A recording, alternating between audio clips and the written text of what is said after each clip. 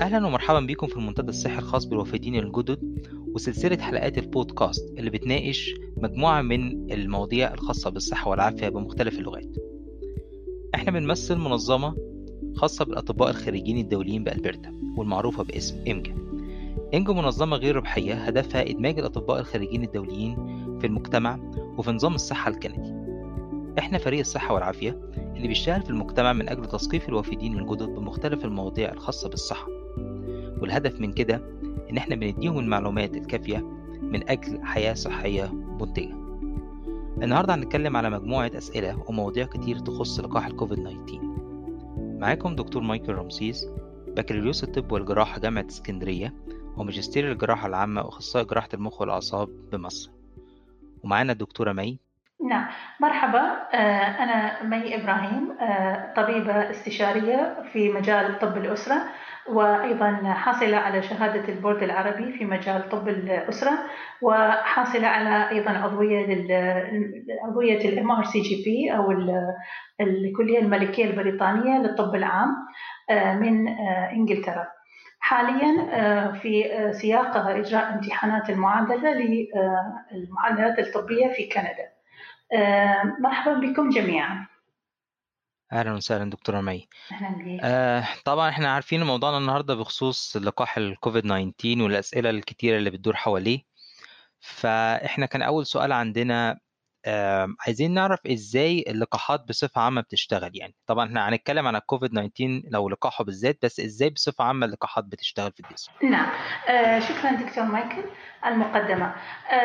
حتى نفهم كيفية عمل أي لقاح أو أي تطعيم، علينا أن نفهم في البداية أنه كيف جسم الإنسان يقاوم المرض في حال حدوث العدوى. كأي عدوى ثانية، عندما يدخل الفيروس أو أي جرثومة ثانية إلى الجسم راح يبدأ الجسم يحفز النظام المناعي، وجهاز المناعي للجسم راح يستخدم عدة أدوات لمحاربة المرض. هذه الأدوات اللي يستخدمها الجهاز المناعي تشمل عبارة عن خلايا أو مجموعة من الخلايا الدفاعية اللي هي عبارة عن كريات دم بيض. الخط الدفاعي الأول من هذه كريات الدم البيض خلايا تسمى الميكروفيج أو الخلايا الضامة. هذه مهمتها أنه تبتلع الجرثومة أو الفيروس أو أي جسم غريب يدخل الجسم، وتكون وراها مخلفات نتيجة لهذه العملية. هذه المخلفات نسميها المستضدات أو الأنتيجين. هذه المستضدات مهمة لأن هي اللي راح تحفز مناعة الجسم حتى يكون الأجسام المضادة لمحاربتها. هناك أيضا أنواع من الخلايا الدفاعية الثانية اللي هي الخلايا الليمفوسايتية نوع الباء أو البي ليمفوسايت. هذه أيضا خلايا دفاعية مهمة، تعتبر إحدى الكريات دم البيض اللي تساهم في محاربة الفيروس والقضاء عليه والقضاء على كل المخلفات نتيجة هذه العملية. هناك خلايا مهمة جدا، خلايا الدفاعية التائية أو التي ليمفوسايت. هذه هي اللي راح تكون الخلايا اللي تقاوم أو تهجم على الفيروس وتحتفظ بذاكرة معينة حتى تتذكر هذا الفيروس في حال هجومه للجسم مرة ثانية. لو كان الإنسان سواء كان أخذ التطعيم أو أخذ أو اكتسب الفيروس، يعني كان مصاب بهذه الجائحة، راح تاخذ فترة، الجسم راح ياخذ فترة عدة أيام أو أسابيع حتى يكون هذه الخلايا الدفاعية وحتى يقضي على الالتهاب. بعد ما يزول الالتهاب، الجهاز المناعي من الجسم راح يتذكر شو هي هذه الخلايا اللي هاجمت أو الفيروس اللي هاجم الجسم في ذلك الآن، يعني في ذلك الحين. الجسم ضروري مهمة الخلايا التائية هذه تسمى أيضا بخلايا الذاكرة. هذه راح تتعرف على الفيروس عندما يهاجمنا مرة ثانية. ففكرة التطعيم واللقاح تدور حول كيفية أنه هذه الخلايا راح تتذكر الفيروس في حال أنه هجم على الجسم، في حين أننا نحن نأخذ التطعيم، وهذا التطعيم راح يساعد في تكوين هذه الخلايا التائية أو التي ليمفوسايت.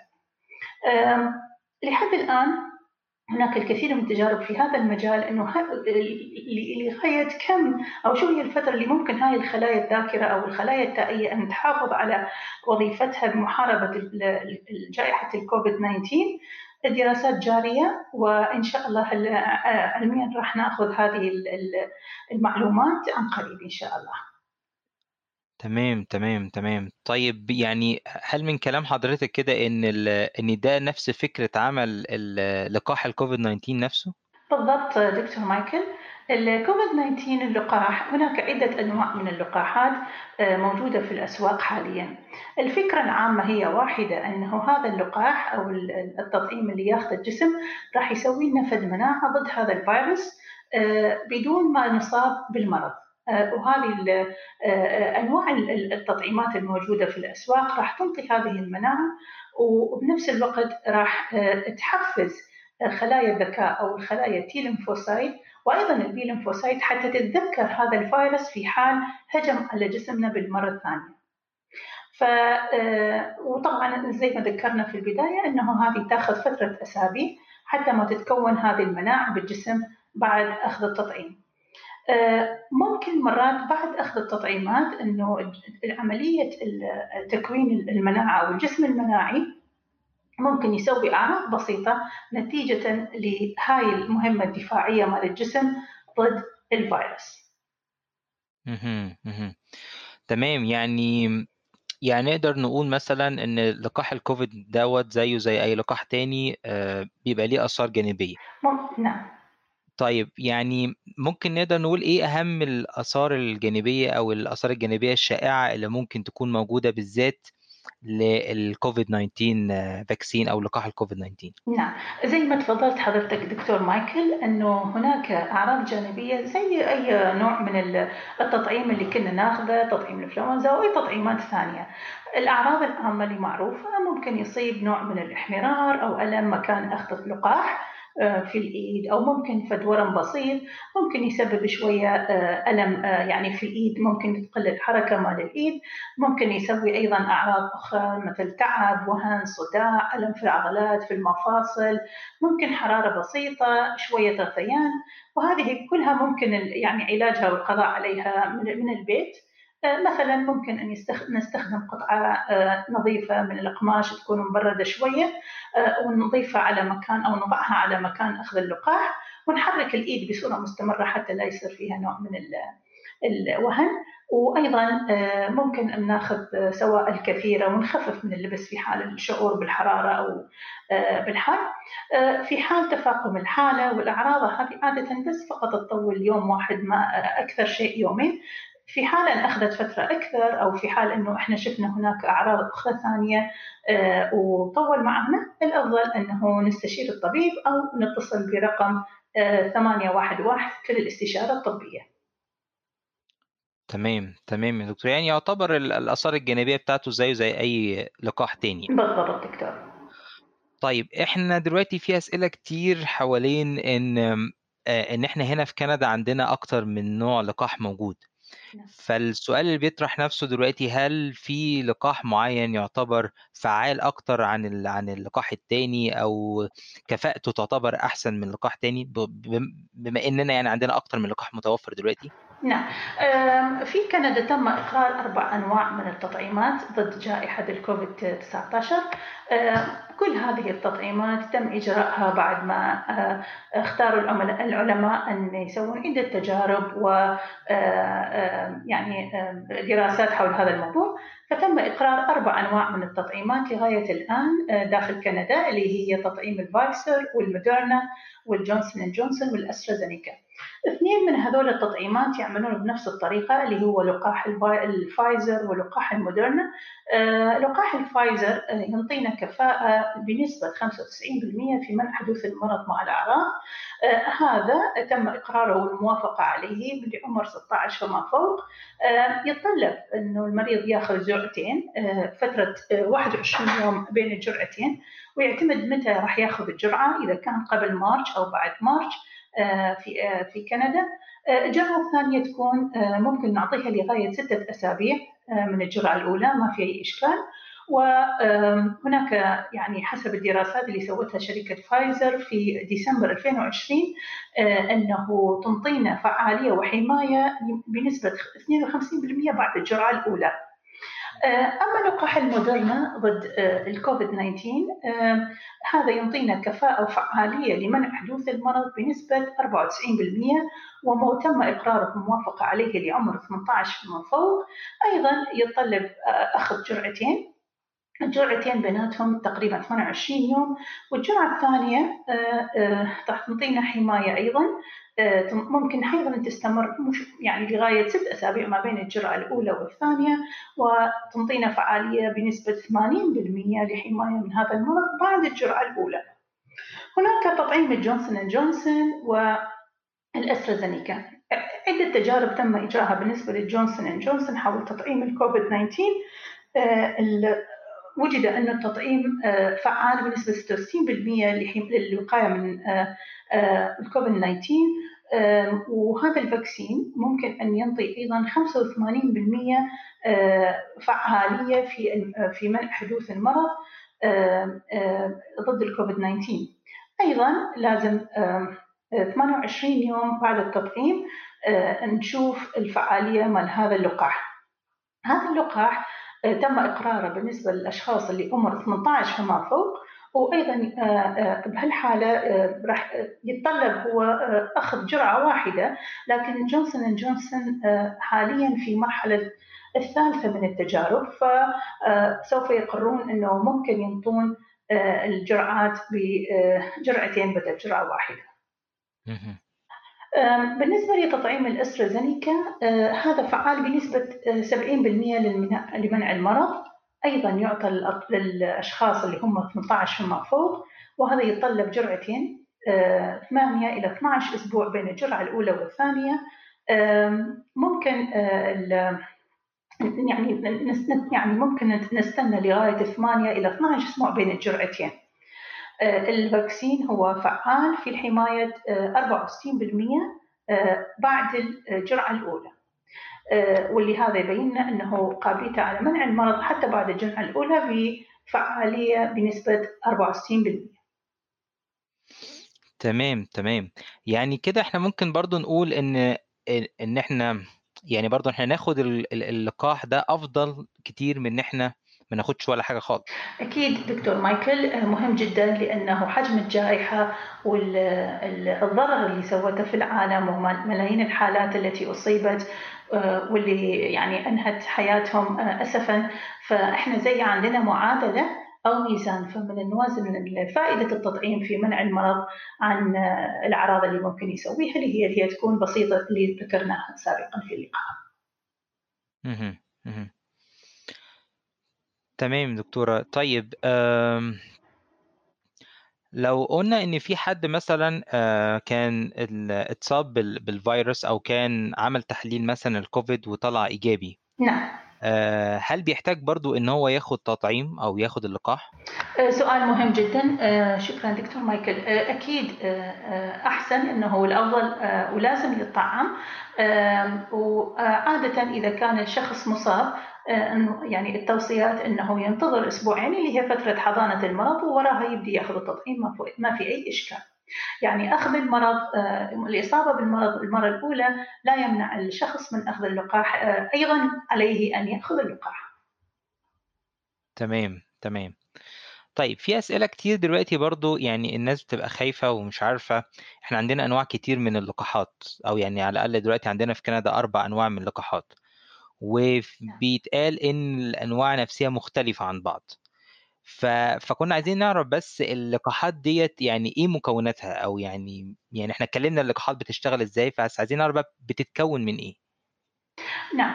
بس قبل ما نتكلم عن أنواع اللقاحات ومن تكوينها، نسيت أذكر أنه في حالة الأشخاص اللي هم استلموا البلازما أو الأجسام المضادة المونوكلونال لهذا العلاج عن طريق البلازما، عليهم أن ينتظروا 90 يوم حتى يأخذوا لقاح الكوفيد 19. فهاي بس انه نسينا نذكرها ايضا، يعني انه ايضا دي يستطيعون معلومة اخذ مهمة اللقاح بس جدا. يستنوا. شكرا. ثانك يو. فعلى الجميع أن يأخذ اللقاح، وذلك لأن نحقق مناعة لجميع أبناء البلد يعني. فإذا السؤال كان أنه كيف ممكن التطعيم أو ماذا يحتوي تطعيم أو لقاح الكوفيد 19. نتكلم أول بالبداية على لقاح الفايزر اللي هو ما يسمى بالام ار ان اي. الام هي عبارة الماسنجر ام ار ان اي. فهذا الماسنجر ام ار ان اي هو زي انه ينطي ارسال او ينطي ايعاز الى خلايا الجسم حتى يكون فد بروتين. هذا البروتين راح يحفز مناعه الجسم حتى يكون المناعه او المضادات، الاجسام المضاده ضد الفيروس. هذه الاجسام المضاده مهمتها ان تحارب الالتهاب وتحارب الفيروس وتقضي عليه في حال دخوله الى الجسم. الار ان اي هي عباره عن ما تسمى باللغه الانجليزيه ريبونيوكليك اسيد. هي عباره عن مواد تنطي ارشادات او اعازات للخليه على ان تسوي فد بروتين بواسطه الام ار ان اي. فهذا راح يحفز المناعه الجسم على يكون زي ما قلنا الحمايه او يهجم على الفيروس في حال حدوث المرض. من ننطي الفاكسين للشخص، هذه الخلية راح تتعرف على التركيبة الوراثية لهذا الفيروس وراح تتذكره، لأنه احنا اوريدي طعمنا أو بالأصل طعمنا الشخص ضد هذا النوع من الفيروس. فبتبدي تتكون الأجسام المضادة ويتحفز الجهاز المناعي حتى يقضي على هذا الفيروس في حالة إصابة الشخص بالفيروس بعد التطعيم. هاي بالنسبة إلى نوع الفايزر، لقاح الفايزر. أما لقاح جونسون اند جونسون والأسترازينيكا، هذول لقاحات محملة فيروسيا، أي أنه يستخدمون نوع من أنواع الفيروس يسمى بالأدينو فيروس. هذا فيروس بسيط وخفيف ويعني أصلا يكون مضعف، نستخدمه فقط كفيكتور أو حامل لهذا التطعيم. فيتم إعطاء هذا اللقاح عن طريق هذا الفيروس المحمل جينيا يعني أو فيروسيا عفوا. فهذا راح يدخل إلى الجسم وراح يحفز الجهاز المناعي حتى يقضي على الفيروس كوفيد 19، لأن هناك في تشابه ما بين هذا الجزئية من هذا الأدينو فيروس وما بين الكوفيد 19. فخلال هذه العملية الجسم راح يكون فد جهاز مناعي قوي قادر على القضاء على الفيروس في حال أن الشخص أصيب بمرض الكوفيد 19. طيب، وهل موديرنا بيشتغل بنفس طريقة أسترا وجونسون ولا بنفس طريقة فايزر؟ لقاح الموديرنا يشتغل بنفس طريقة الفايزر، بأن يكون الموديرنا والفايزر في نفس طريقة العمل، هو أيضا نفس الطريقة. نعم، بأنه باستخدام الام ار ان اي اللي هو المسنجر ام ار ان اي زي ما قلنا بيحفز مواد البروتينية حتى يكون أجسام مضادة ضد الفيروس. تمام. طب يعني معلومات قيمة جدا دكتورة مي. شكرا. هو كان في سؤال بس أخير كده، يعني بدينا نسمع إن يعني حضرتك قلتي إن الفرق بين الجرعتين بالنسبة لفايزر وموديرنا يعني تقريبا بيتراوحوا ما بين 21 يوم ل 28 يوم. نعم. ده يعني الفترة الرسمية. بس سمعنا هنا إن هو يعني المدة ما بين أول وتاني جرعة في كندا أو يعني نعم. خصوصا في ألبرتا هتبقى 4 شهور. نعم. فهل في أي معلومات عند حضرتك بخصوص الموضوع ده؟ نعم، حسب التوصيات وحسب في منظمة في كندا اللي هي يتم إقرار جميع التطعيمات عن طريقها، وحسب توصيات هي المنظمة هي Current National Advisory Committee on Immunization. الهدف أنه تطعيم الجميع بالجرعة الأولى حتى نضمن أنه جميع المواطنين ماخذين لقاح الكوفيد 19.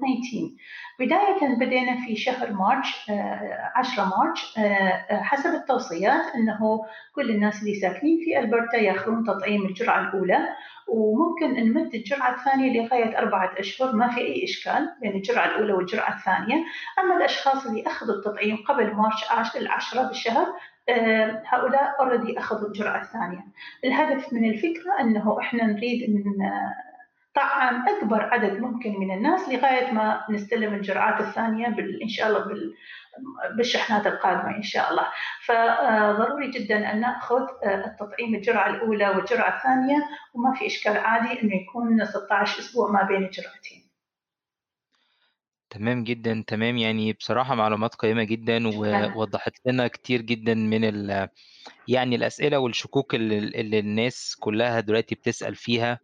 وهل احنا نختار نوع معين او ما نختارش نوع معين، وليه الفترات بتختلف، وازاي كل يعني لقاح بيشتغل. فاحنا طبعا يعني نتمنى طبعا ان كل الناس في البرتا وفي كل كندا وفي كل الدنيا طبعا ان يقدر يتوفر لهم حاجة زي كده. انا بشكرك جدا دكتورة مي، وبنشكر طبعا إمجا ان هي ودتنا الفرصة ديت ان احنا نقدر نوصل المعلومات على قد ما نقدر لكل الناس، ونحاول نثقف المجتمعات وخصوصا الوافدين الجدد بكل اللغات. وإن شاء الله نطلع من الجائحة ديت يعني على خير بإذن الله. إن شاء الله. شكرا دكتور مايكل. thank you very much. شكرا جزيلا، وشكرا لإيمجا، منظمة إيمجا، وإن شاء الله نتمنى الصحة والسلامة للجميع، وأملنا أنه المجتمع كله يطعم ونقضي على المرض بأقرب وقت ممكن. شكرا جزيلا. شكرا دكتورة مي. Thank you.